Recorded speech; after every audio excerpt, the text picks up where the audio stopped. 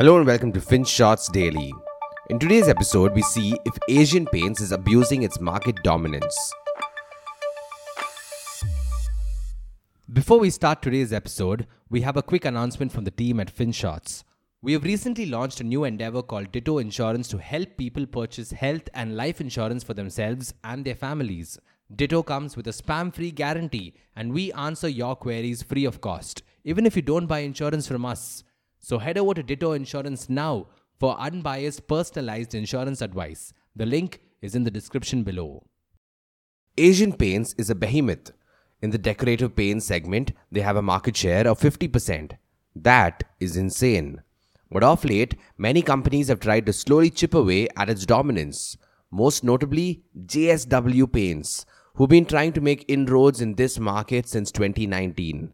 For the uninitiated, JSW Paints is part of the $13 billion JSW Group. They made their money in steel, and they've been foraying into other domains in a bid to diversify away from steel. But when they tried dabbling with paints a few years ago, they hit a roadblock: Asian Paints. They alleged that the company was trying to stall its growth and lodged a formal complaint with the Competition Commission of India, or the CCI. But wait, what exactly did Asian Paints do? Well, let's start from the top. The year is 2019. 3 years after announcing its intention to sell paints in India, JSW Group set aside 600 crore rupees to formally begin its expansion. It reaches out to paint dealers in Bengaluru and Hubli, which is a city in Karnataka. It sends its sales reps to explain the business, the special features, the incentives, and all of that. They even offer a unique selling proposition, or USP. Something called any color, one price. Okay, so imagine going to a dealer and choosing a shade of paint. You will see thousands of options and hundreds of different quotes. It can all get very confusing very quickly. And since we are all value conscious, we'll probably pick up the cheaper alternative, even if we don't like the color. And JSW Paints wanted to change that. They wanted to offer the same price for all 1,800 shades. It even called the differential pricing strategy an injustice. Anyway, the dealers were convinced. JSW Paints began accepting advance payments from these dealers and promised to supply the paint soon enough. Now here's the thing. The dealers were crucial to its success. They're the ones selling paint to end consumers. Even when JSW Paints tried fostering a relationship with some of these dealers, it seemed that they were met with resistance. Some even paid the advance and backed out of the agreement later. And this is when JSW Paints made the most extraordinary allegations. Allegation number 1, Asian Paints arm-twisted dealers. Asian Paints does have the most extensive dealer network, over 70,000 to be precise. And in theory, they could force their dealer network to act in a manner that excludes competition. And JSW alleged that the company did just that. They said Asian Paints stopped extending discounts, curbed loyalty trips, and delayed supplies to dealers who were willing to work with JSW. Allegation number 2, they kicked you out if you didn't comply. JSW alleges that a dealer had their dealership ID revoked out of the blue since they were willing to partner with JSW Paints. In fact, they also contended that the dealer was asked to make a written submission to Asian Paints stating that they wouldn't deal with JSW Paints in the future. Only then did the supplies resume. Allegation number 3, they even targeted warehouse operators. When a company signed an agreement with JSW Paints to operate a warehouse and stock their paints, Asian Paints allegedly stepped in to scuttle the deal. The company was asked to pick between Asian Paints and JSW, and it was alleged that the promoter eventually decided to walk out of the deal altogether.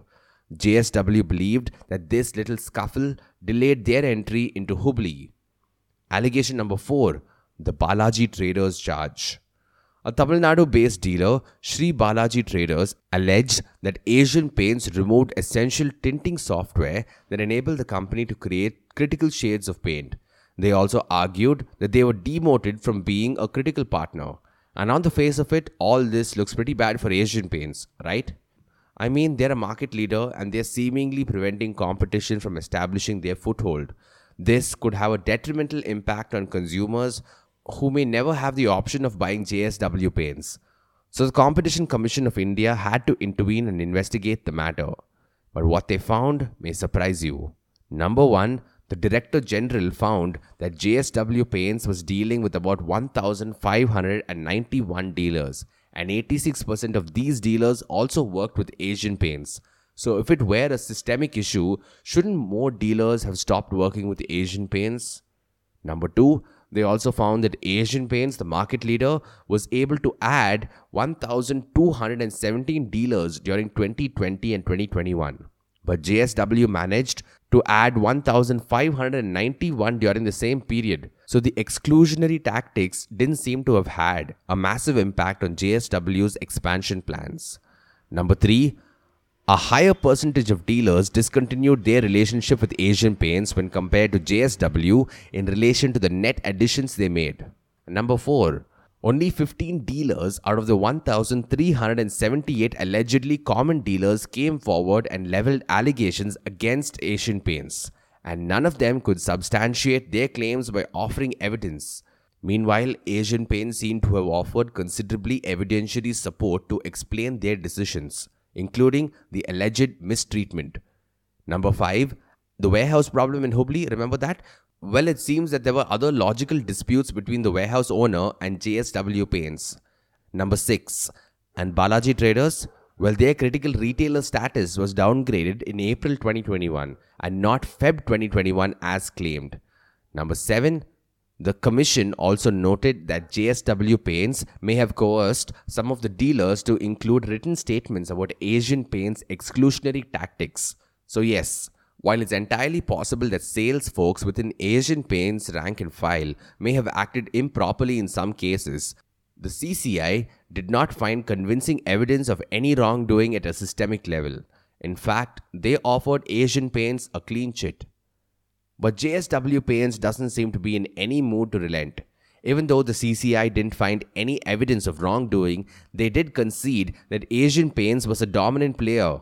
So JSW believes that dealers don't want to speak up, since it could invite swift retribution from the dominant player. They may even be looking to take the matter to the National Company Law Appellate Tribunal, or the NCLAT. So yes, we will just have to wait and watch how this battle turns out. Thank you for listening to today's episode.